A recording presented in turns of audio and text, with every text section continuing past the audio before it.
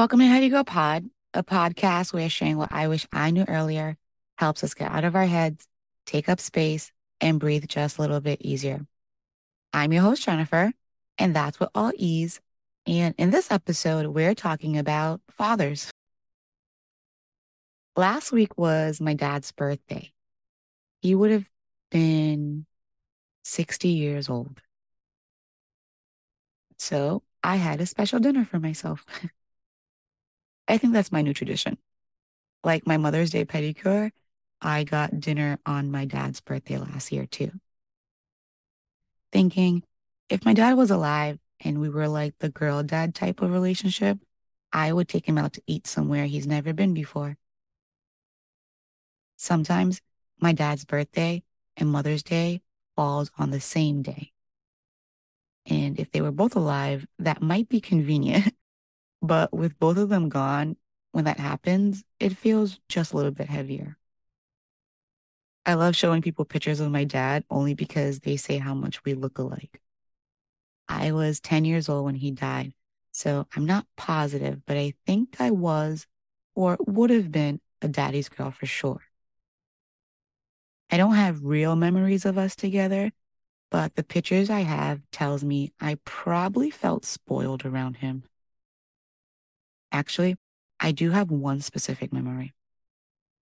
Even though I went to a private school, my grandmother wouldn't let me dress up for the school Halloween party. I went to school in my uniform. My dad dropped off my angel costume. I mean, like, Grandma, come on, I'm an angel. My dad dropped off my angel costume at school so I could be part of the class parade. Then he picked me up after school, which he normally didn't do, so he could take the costume and hide it. I promised not to tell Grandma, and we ate Chinese food before we went home. Maybe that's why Chinese food is my comfort food. The day me and my dad bonded over secrets from Grandma. But just like my mom, it's easy to have a sitcom version of my dad in my head instead of the reality of what it would have been.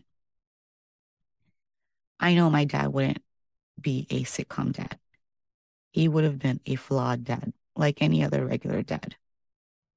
So, too, a balance of fairy tale and reality when I think of him. But it's weird being a daddy's girl without being a daddy's girl. It's like, wait, do I have daddy issues or do I not have daddy issues? I looked it up. Daddy issues is a negative towards women who have complicated relationships with men as a result of their relationship with their fathers. That's such a Freud psychology thing, right? Women have daddy issues and men have mommy issues or like mama's boys, right? Like, what is it called when women have complicated relationships with their moms or with men and their dads? I mean, those are just as impactful, or are they not the same effects? I don't know. Now I need to go down like a rabbit hole and read about that all night. Maybe I do have daddy issues, but more so, I think it's like I'd have high expectations of how someone should treat me, kind of daddy issues, right? Since my dad was willing to get in trouble with his mom for me, like I need more than flowers, sir. No, I'm just kidding, kind of. But I will say, as a female with no dad or real dad figures, being independent feels like both a necessity and a burden. Asking for help feels so foreign to me and honestly impossible. It's like if my dad can't take care of me, no one else will. A year or two ago, my neighborhood lost power during a storm. And I was talking to this married couple that I have as friends, like maybe a day or two afterwards. And I was just telling them the story that happened, right? By that time, I got my power back and nothing was wrong. And I was just kind of telling them what happened. Literally the next day or two, the husband brought over to my apartment this heavy duty flashlight and also one that I could wear on my head too, just in case. I don't know if I ever told him this, but like I boo-hooed cried after he left. Like it was so simple, right? Like the simplest gesture to like give somebody a flashlight just in case they lose power again. But it really felt like something a dad would do. I mean, he is a dad, but he's not my dad. And it sucks to say, but that is the most fatherly thing anyone has ever done for me, especially without me asking. And I didn't realize that until I ugly cried about a flashlight that I didn't ask for. I follow this page on YouTube, or maybe it's Instagram.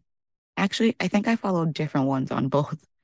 But, anyways, the premise of these pages is a dad telling people who don't have dads how to do things that are stereotypically dad things.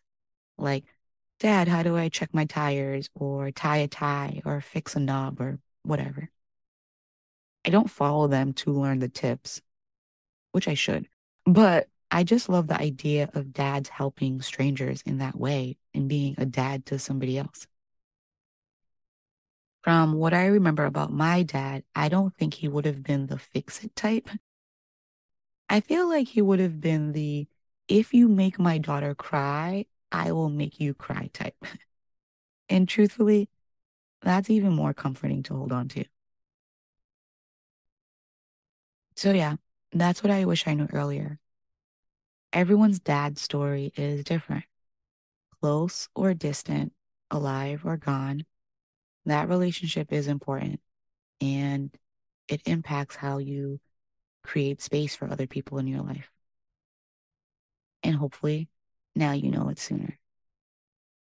Well, that's it for our episode today. Thanks so much for listening in. Be sure to follow, and if you haven't already, find me on Instagram at HeadyGirlPod to say hi, send in a question, or share something you wish you knew earlier. Until next time, I hope you find many moments to breathe deep and take up space. Bye.